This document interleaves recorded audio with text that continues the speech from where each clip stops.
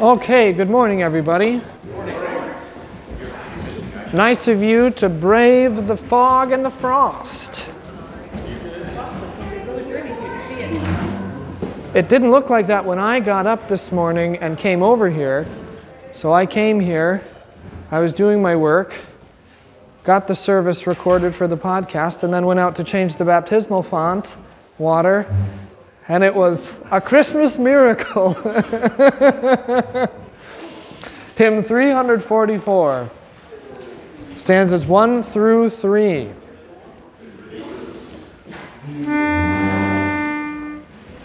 On Jordan's bank the Baptist cry announces that the Lord is nigh.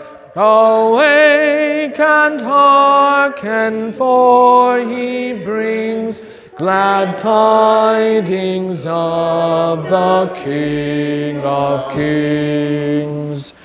Then cleansed be every life from sin, make straight the way for God within, and let us all our hearts prepare for Christ to come and enter there. We hail thee as our Savior, Lord, our refuge and our great reward. Without thy grace we waste away like flowers that wither and decay. Let us pray. Lord Jesus Christ, Son of the living God, have mercy upon us sinners. Amen. Again we pray. Lord Jesus Christ, we implore you to hear our prayers and to lighten the darkness of our hearts by your gracious visitation.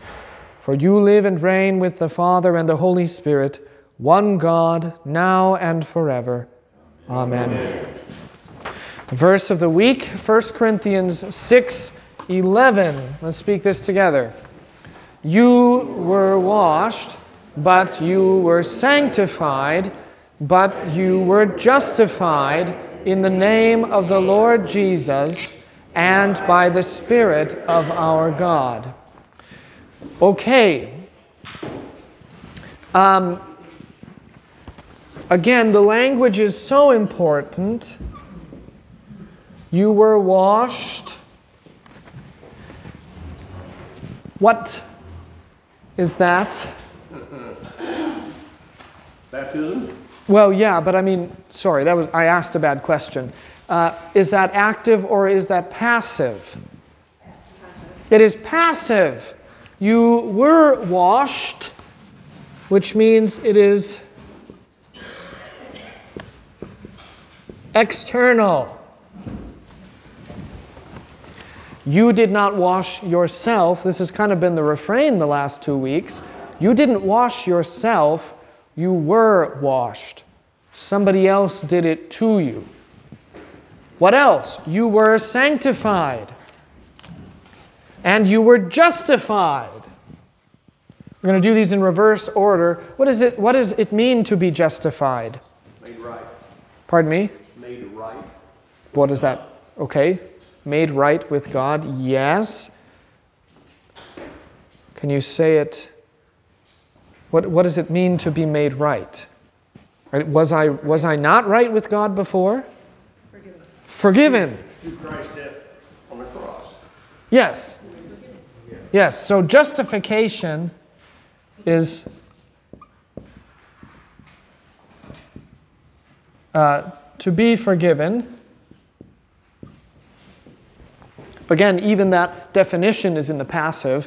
Be forgiven. Somebody has to forgive you. It's not that you don't get to forgive yourself. You don't get to pardon yourself. Okay? You were justified, which is being forgiven. Sanctification. If justification is being forgiven, sanctification is, what would you think? Let me ask this. How long does sanctification last? Forever. For your whole life. It's an ongoing thing. Is justification an ongoing thing? Or is that something that happens? Justification happens and sanctification is how you live. Yes, how you live. Sanctification is how you live. So I'll get to this, what this means in the context here in just a second, but I want you to understand basically what the words are. Justification especially, you would not believe how many Lutherans talk about rah-rah justification, and then you ask them, what is justification? And they say, I don't know what it is, but I sure can't tell you what it isn't.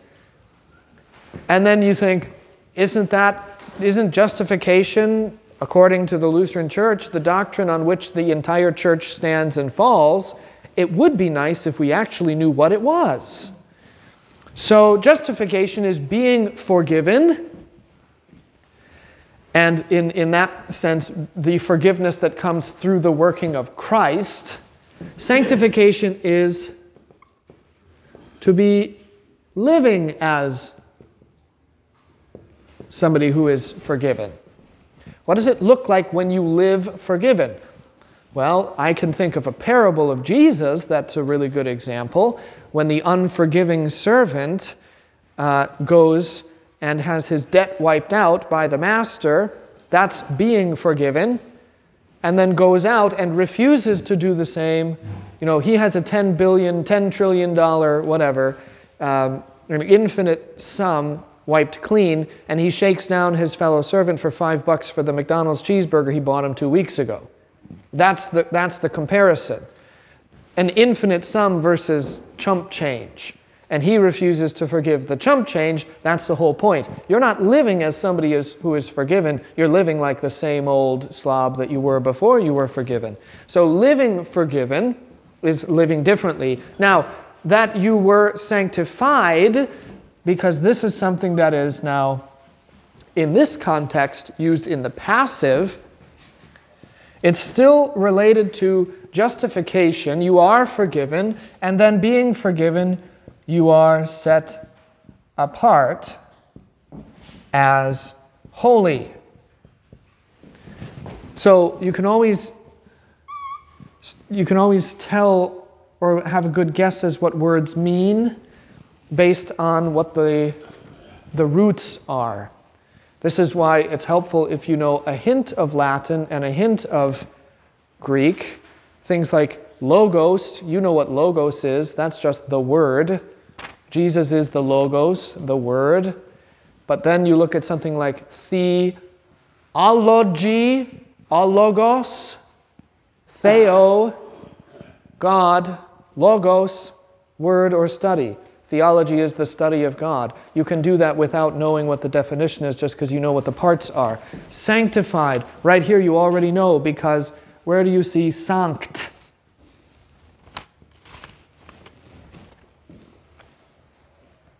Think of a place where you see or hear or sing sanct. Sanctus, holy, holy, holy. Sanctus, sanctus, sanctus. So sanct, holy. You're holified is what that is. You're holified. You're forgiven and then you're holified, which is now you're not the same as the other rabble of unforgiven and unholy. You are forgiven and then moved from the unholy to the holy. Now you're set aside from everybody else because you are now holy, and in being set aside to be holy, then you also live the sanctified life. You live differently because you've been set apart. Now, how does all of this happen? How are you washed? How are you sanctified? How are you justified? In the name.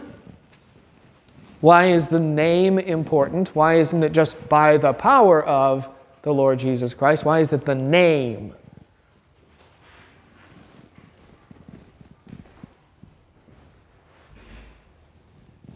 What's the importance of a name? In the beginning, it's a word. Identified. It not only identifies you, it is you. Who are you? if I ask you, who are you? I don't ask you, who do you identify as? Who knows in this culture? We are having a problem with that. No, I don't ask you, I don't care what you identify as, I want to know who you are. And you say, I am Dennis Olensalen, that is who I am. That's why the whole deal, by the way, with the baptismal liturgy, there's a baptism this morning, which is why I'm thinking of it. There's the whole part where it says, how are you named? Well, that's because you actually didn't used to get your name until you were baptized. Now you can hardly get away with that because everybody has Snapchat and texting, and the hospital wants to keep a record, so you have to know the name ahead of time, so it doesn't really work as well. But the way it was when you went to be baptized, they would say, how are you named? And then you would say, this is how I am named, and that was your name given to you at baptism. Your identity was all rooted in that. And now you have a name.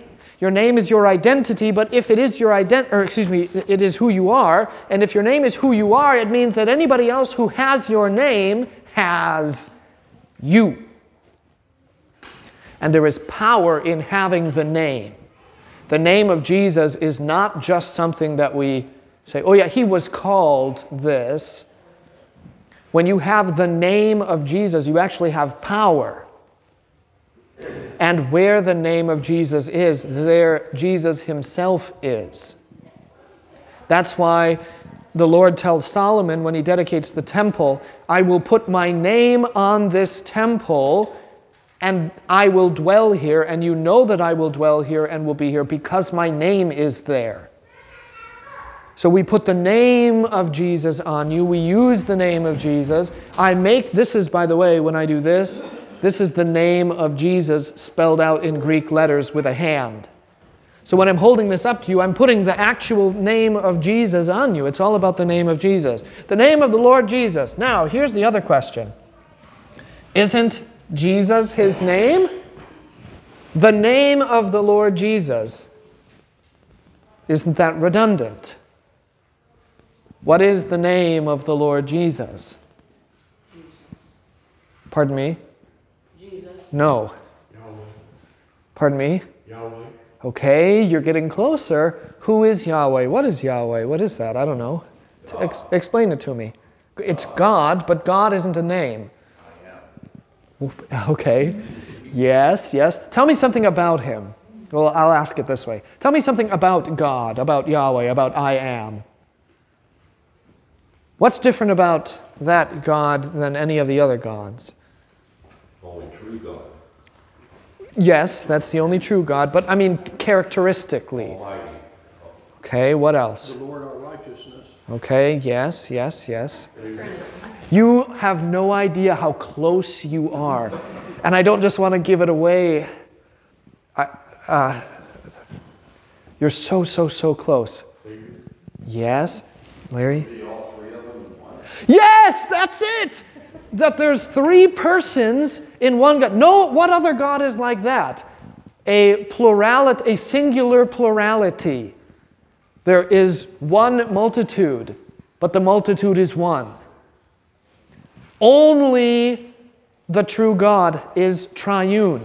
And how do we begin our services? Actually, how do we begin just about everything? And what is the name of the Lord Jesus that you hear when you are washed and justified and sanctified?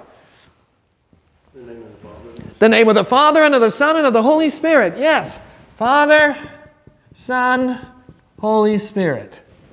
That's the name of the Lord Jesus. So, by the way, then, when Jesus gives the baptismal formula at the end of Matthew, when he says, therefore go and make disciples of all nations, baptizing them in the name of the Father, Son, and Holy Spirit. And then he says things like, whoever is baptized in my name, and then the apostles go and baptize in the name of Jesus.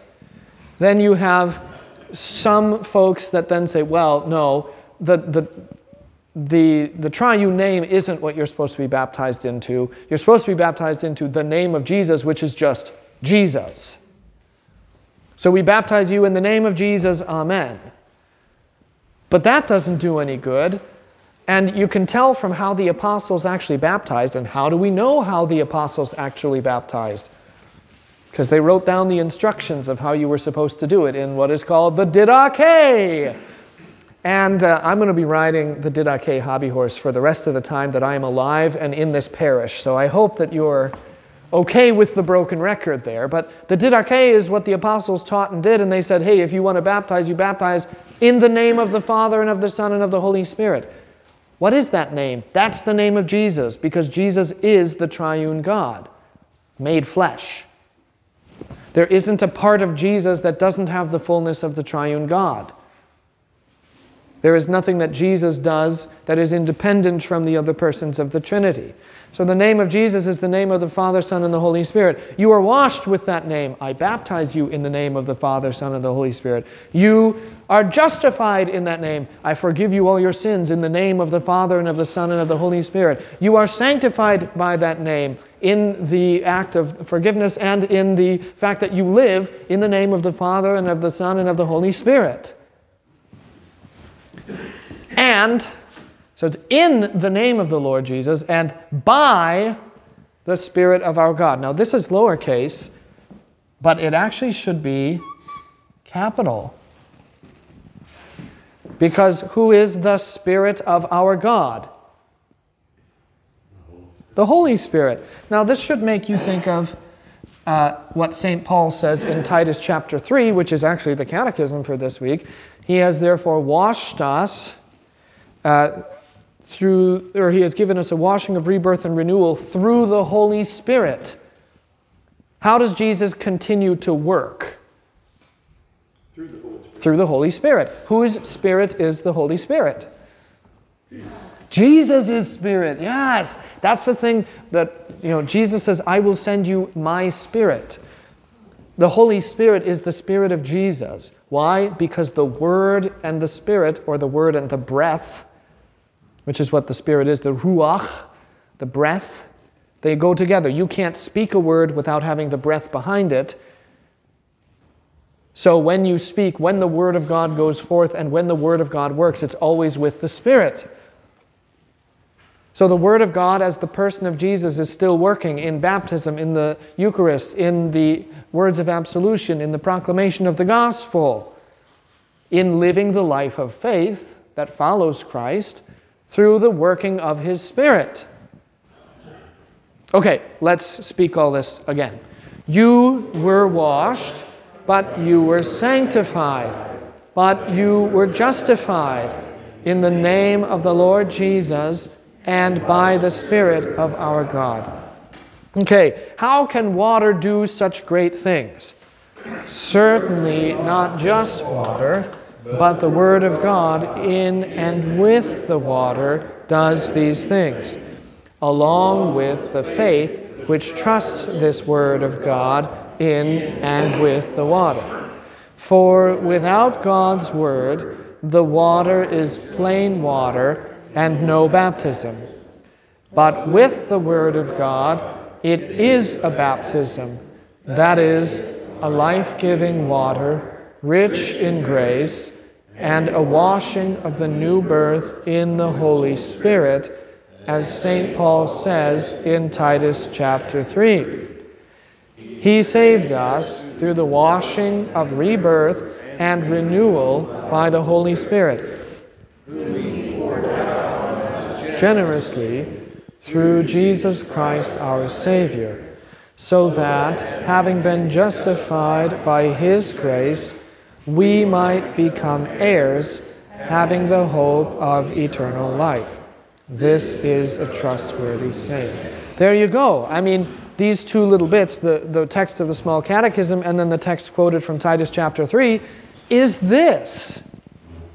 How does water do such great things? Well, this is one of the things I really love. When you say, what is baptism? Baptism is not just plain water, which means, it is water. It's not only water, though. So it's not just plain water. Well, how does water do such great things? You weren't listening. If you're asking, how does water do such great things, then you weren't listening before when we said baptism is not just plain water. So then it comes again. Certainly not just water does these things. Water, what's water going to do? Water is water. Wash the dirt off. Yeah, it's going to wash dirt off of you from the outside, but it's not going to get anything inside. It's not going to wash your spirit and your soul. How do you even find what your spirit and your soul are, let alone interact with it by putting water on it? I mean, that's impossible.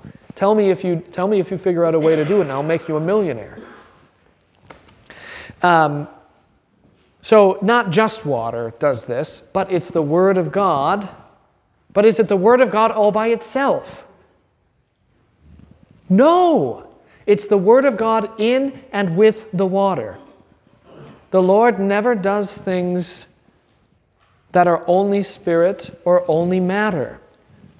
It is the union of it's the union of the two, of spirit and matter. If you want to know what the proof of that is, all you have to do is look at the incarnation. Heck, we're in the time of year now where we're looking for that incarnation. We're about to celebrate that incarnation. How do you know that the Lord is not content to work with you only materially like an animal or only spiritually like an angel? Well, one, He created you to be the way that you are, as spiritual and material, but He also became Himself, the God of spirit, became Himself material. He took on flesh. It's never enough to have one or the other. It must be both. So when the Lord God works with you, it's never just in water, and it's never just in word. It's in the combination. It's never just in bread and wine, and it's never just in the words of the words of institution. They have to be together.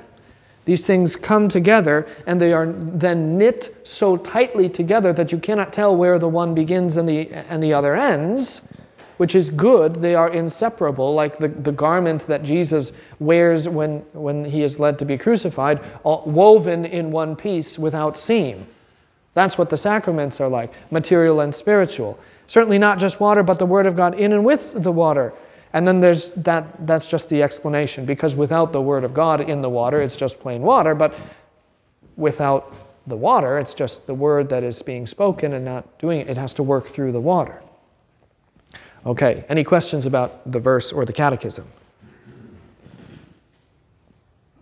Okay, we've got a few shopkeeping things that I want to make sure that you are aware of here before we finish up, hopefully, what I want to.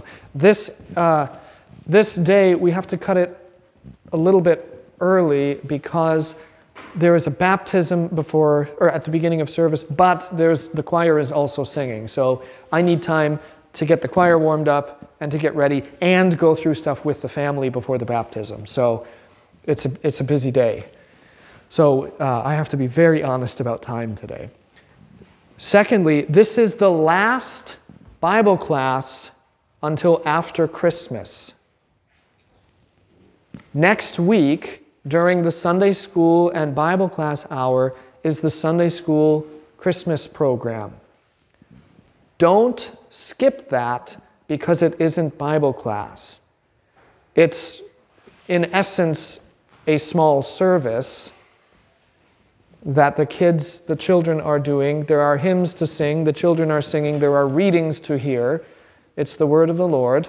So don't break your routine. Come like you normally would, but come to the sanctuary for that program there. Christmas Day is on a Sunday this year, so the week after then is Christmas Day. We do not have Bible class on Christmas Day. There will not be Bible class again until the Sunday after Christmas, and I don't know what that date is. New Year's That's Day. Oh yeah, okay. That's so New Year's Day. So there you go. That's when Bible class will be back. Okay? Yeah, boy, this is the last Bible class of the year. I didn't think of saying it like that. Oof. Time goes by way too quickly. Okay, those are the two shopkeeping things. Come next week, even if you don't have a child or a grandchild or a great-grandchild that is participating, come. It's for the whole church, and it's best that the church does all of her things together. Okay? Now, this is what I want to finish today. I want to finish what I was talking about 2 weeks ago, which was the children being punished for the sins of the father. Now, I told you that this is not just a really easy, one and done, black and white thing. The other thing, and what I told you about that was that there are different layers and different aspects to different facets of this. But I also told you that the one thing that you know is not necessarily the best interpretation of this is to say that what God is going to do is retributive justice. So you do a dumb thing, and then because you did your dumb thing, all of your children are going to be the ones to pay the penalty. So because I use him as an example a lot, if young Gregory Bierman robs the local bank and then comes and confesses, of course, his sins are forgiven, but there are real-world consequences, and so he goes to jail. But then that is to say, the Lord looks upon his children and says, your dad robbed the bank, so now you guys get to go to jail, and you get to have your kids in jail, and they get to have their kids in jail. And that'll be all the punishment because of what your daddy did, and only after the third and fourth generation will they be let out. That's not what this is saying at all. In fact, we already looked at some passages in Scripture that directly contradict that. The Lord does not wish for the specific sins of the father to be visited specifically upon the children. That is not what this means. So what I had mentioned last time was to consider the reality that he is speaking to the children of Israel as a group, that I will visit the sins sins of the fathers upon the children. What happens to Israel? Do the fathers fear, love, and trust in God above all things? No, they do not. They are a cantankerous generation. They're all cantankerous, really, if you want to think about it. What generation in the history of the world has not been somewhat cantankerous in their own special way? Every single one of them is. That's kind of the point. But you look at Israel and you say, well, they wanted the Lord, they cried out to the Lord, so the Lord came, the Lord heard them, the Lord delivered them out of Egypt, and then the first thing that they do is they complain. They're barely out of Egypt and they're already complaining. Oh no, the Red Sea, Pharaoh's going to get us, you should have just let us die. It's not like there's been a pillar of cloud and a pillar of fire around you the whole time. Where's God? Well, I don't know, open your eyes and look. That's kind of, by the way, that's kind of the Lord's attitude. Read the book of Exodus and read the book of Judges and then tell me that the Lord doesn't have a little bit of snark in him. Okay? I'm right here. Open your eyes and pay attention, you dum-dums. So then they cross the Red Sea and they say, oh boy, look what the Lord did. Hey, great. Then they start walking and they say, oh, but now we're hungry and there's nothing to eat, there's nothing to drink. So the Lord gives them manna. He gives them bread that rains down from heaven that they don't do anything for. And he says, just make sure that you take enough for one day because I will give you fresh bread every day. And what do? No, he won't possibly do that, so I'm going to get enough for the whole week. And the next morning it's rotten. Yeah, and then the next morning it's rotten. God had the last word. Yeah, God always has the last word. Except on Saturday. Right, except on Saturday because you can't go out and gather it on the day of rest. Yeah. So you get enough for 2 days in preparation for the Sabbath. Actually, that would have been Friday. So you get, because Saturday was the Sabbath. So you get enough for your family for those 2 days because the Lord also then provides for you for the Sabbath. So then they get this bread and they don't do what he tells them, and then they learn their lessons. Okay, we'll just go out every day and we'll gather, we'll get our daily bread. And then what do they say? We loathe this worthless food. We loathe this worthless food. Why? Because we want meat.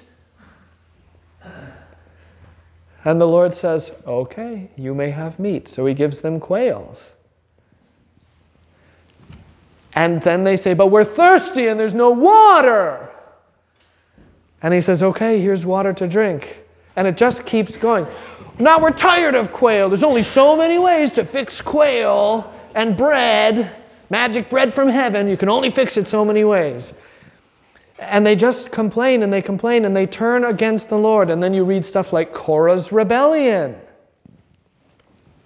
Now here's a really good example of the Lord not punishing the children. Because, do you know, how many of you know about Korah's rebellion? Okay, see, this is not a Sunday school story. Here's what happens. Korah and a few others of the leaders of Israel challenge Moses' and Aaron's authority.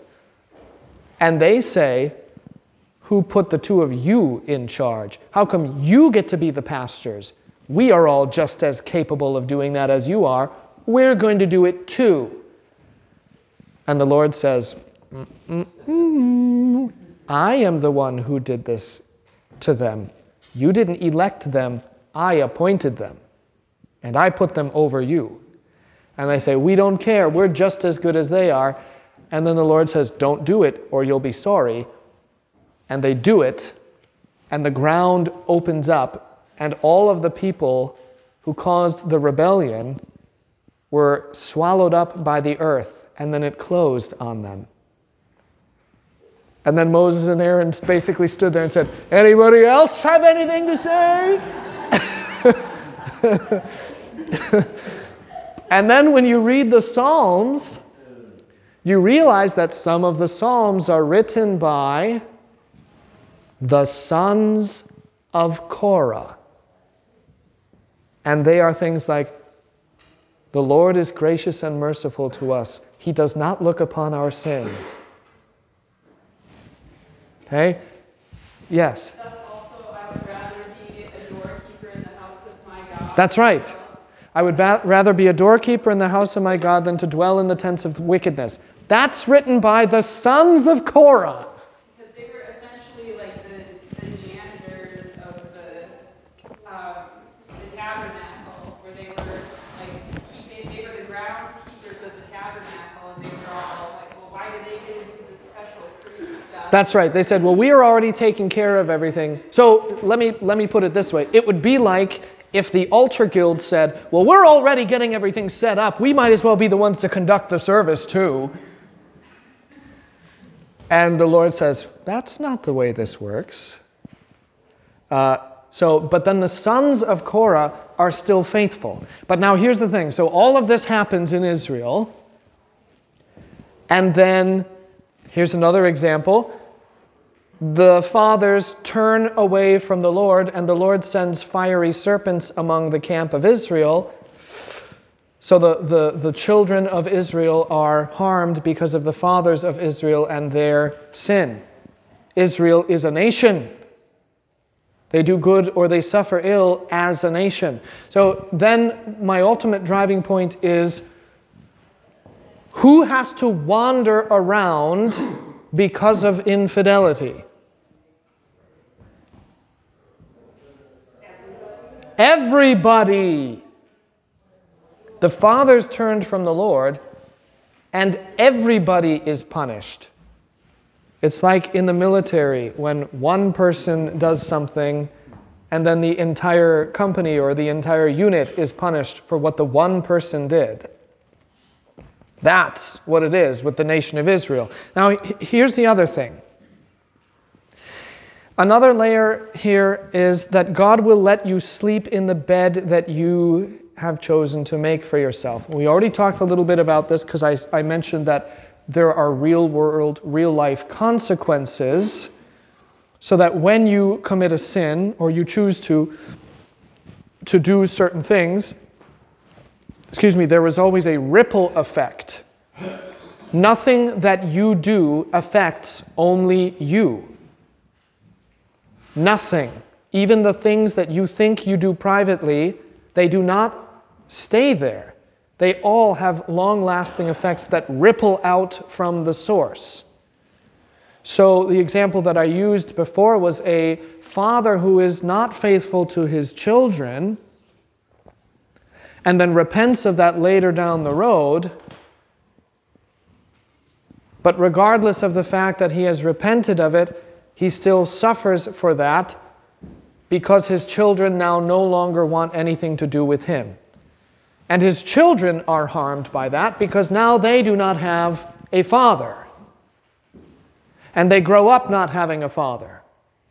And they are then adults who have hatred and resentment in their heart for their father. And then there are things that those children do in their lives that perhaps they would not have done if they had had a father or if they had had fatherly wisdom. And then they get into trouble. And then perhaps that is perpetuated. The ripples are long-lasting. There are real-world or natural law consequences for things that happen.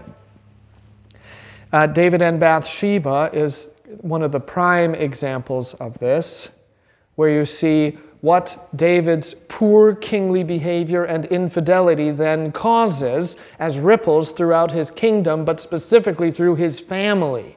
Does the house of David know any peace?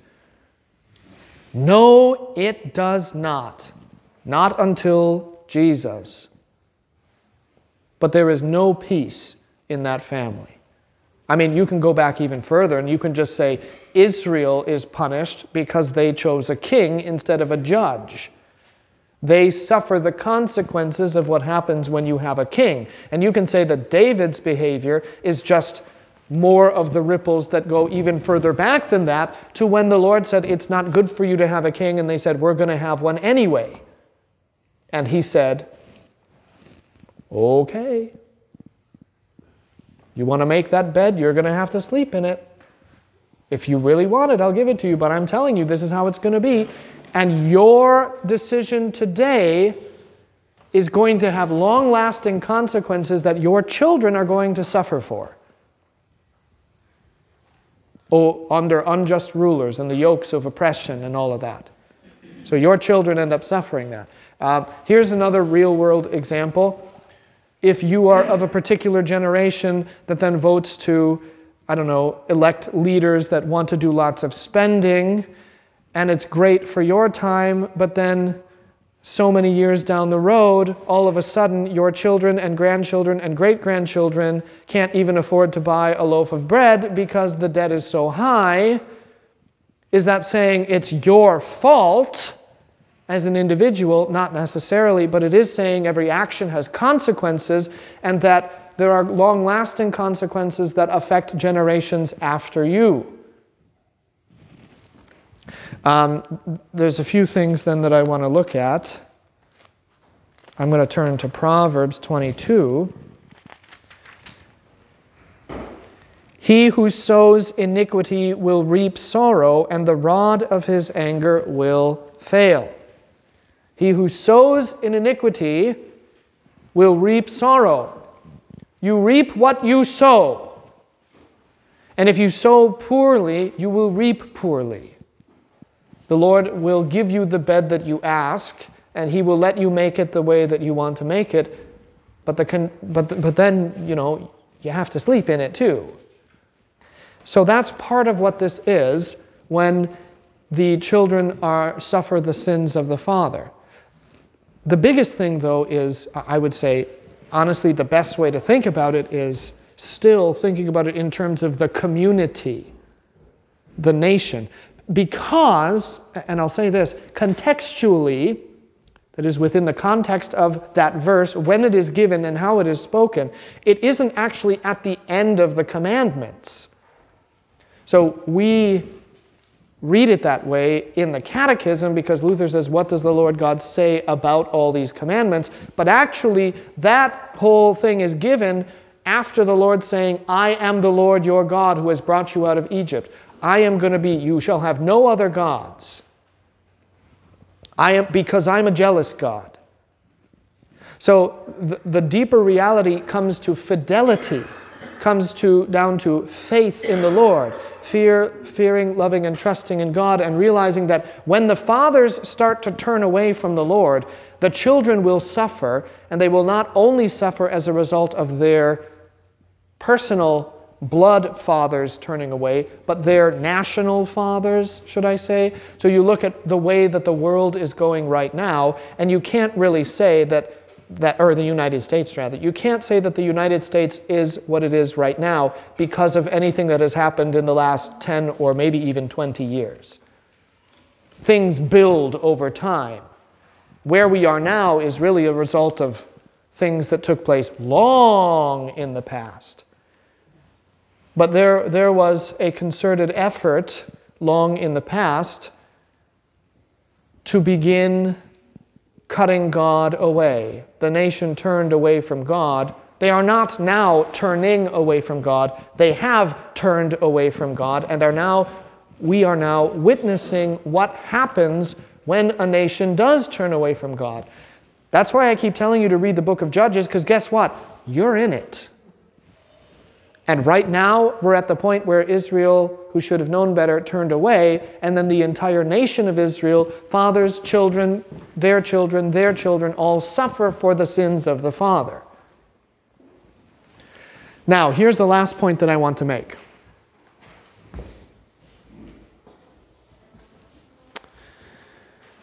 Does God bring punishment for sins? That is different from me asking, are the children specifically punished for the specific sin of the father? Christ took my sin to the cross. Okay. Yes. I mean, you're not wrong. But is there punishment because of sin? Yes. Yes. An example of that is when a nation turns away from God and God gives them over to their own lusts. That's not a blessing. Here is a very good example. In fact, I wrote a whole paper on this back when I was working on my STM. There is a discrepancy in the Bible. I love it when people say, there's a discrepancy, there's a contradiction in the Bible. And you say, well, are you part of the church? Do you read the Bible? Do you understand what it means? I mean, I can read the words. You say, okay. Sure. But there's a discrepancy in the Bible, okay? Where is it? Well, the plagues of Egypt. Think about what the book of Exodus says, and then answer this question. Who causes the plagues?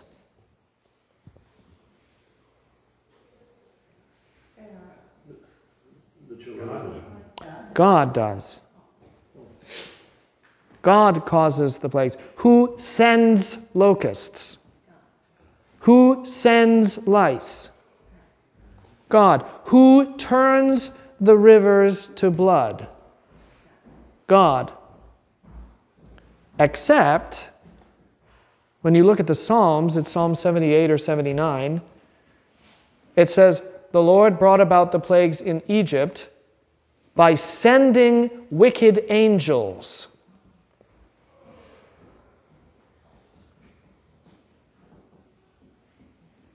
Who brings about the plagues? Is it God or is it wicked angels? Yeah. There is no discrepancy, and that's the point here. God brings about the plagues by essentially letting the wicked angels have their way with the land. Sort of like Job. Who afflicts Job?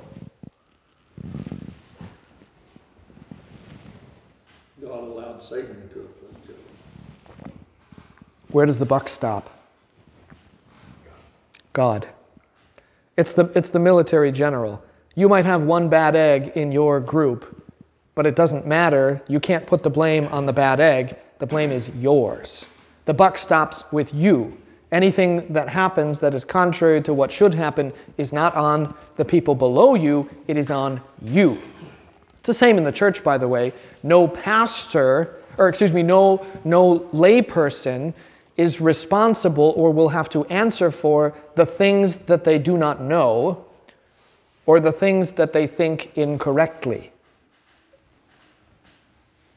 Who does answer for that? The pastor. So the Lord is where the buck stops. And He is the one that does it, but He does it through the hands of the wicked angels that He sends. Why does He send them? The Lord sends them. He actually sends them out and says, do this, go, have your way with the people and with the land. Why does He do it? It is the consequence of sin. Can you say that in the way that you know that I want you to say that? It is the what for sin? Punishment. That is punishment. When an earthquake or a tsunami or a car accident or anything like that happens, what is that a consequence of? And I said consequence this time on purpose. I'm choosing my words carefully. That is a consequence of sin. And we are tempted to look at the consequences of sin, the consequences of living in this sinful world, and to disassociate them from the displeasure of the Lord. But when you read the Bible, what do the people do when things like that happen? What is the first thing that they do? Back to God. Turn back to you. How do they turn back to God? Pray. What kind of a prayer do they offer? It's very specific. Repentance. Yeah, they don sackcloth and ashes. They heap ashes upon their head and they repent. Oh Lord, forgive us. So there is a very important point to be made. By the way, the plagues are, did the Egyptians commit sins? Who is the person at the heart of the wickedness that brings about the plagues? Pharaoh. Do all the Egyptians do the things that Pharaoh does? Do the firstborn of all of Israel or all of Egypt, are they all 100% guilty of chaining up the Israelites and making them work and being cruel to them and not letting them go? Who among them has the power even to let the Israelites go? None of them do. It's the nation then suffering for the sins of its head, of its father. Okay, that's the other point. Now, so when stuff happens, we are quick to disassociate, oh, well, that's just sinful world, from the Lord is displeased and is permitting things to happen to chasten us. The Lord still chastens. So that is why, what should the Christian response to any kind of disaster, any kind of misfortune, any kind of problem in life, what should your initial reaction to that be? Repentance. What happened on 9/11 or after 9/11? Everybody started getting together and having services of repentance. There were prayers and fasting. Stuff happened. We were called to repentance. What happens when Israel is brought to the realization that we are enslaved and this is really bad for us? They don't just turn around and say, oh, just kidding, Lord, we actually do believe in you. No, it was repentance. Oh, Lord, we recognize that what we have done has been wicked. And I think you don't always see whether it is a punishment or not, but I think simmering deep down, if it is something that is taking place in the natural world because sin is in the natural world, you should always assume that the chastening of the Lord is at work. Even if you can't say, oh, I stole a package of bubble gum and that's why there was an earthquake in China or whatever, and that was my fault. That's not what to do. What to do, though, is to recognize that the Lord's chastening is at play to bring you to repentance, to recognize your need for Him, for His life, and for His absolution, and for amendment of life, whether you live in China and suffer in that earthquake or not. Yes? Well, it's just making me think of that wonderful little book that I finally finished, The Letters of Brother Lawrence. And the thing he says is when you're sick or anything happens, thank God for bringing you closer to God. Yes, and that's the other thing too. Because you are physical or material and spiritual, every physical illness has a spiritual component to it. So you never just have a cold. You never just have the stomach flu. There's also a spiritual reality to that too. If you weren't a sinner, you wouldn't have the cold. If you weren't a sinner, you wouldn't have the stomach flu. So the two are there together. So even the illnesses that you can take upon yourself are the working of the Lord. Okay, we've got to be done now with this. This is the last Bible class until January 1st, but still come next week for the Sunday School Christmas program. If you're in the choir, we'll just go straight to the sanctuary, and we'll see the rest of you at the altar.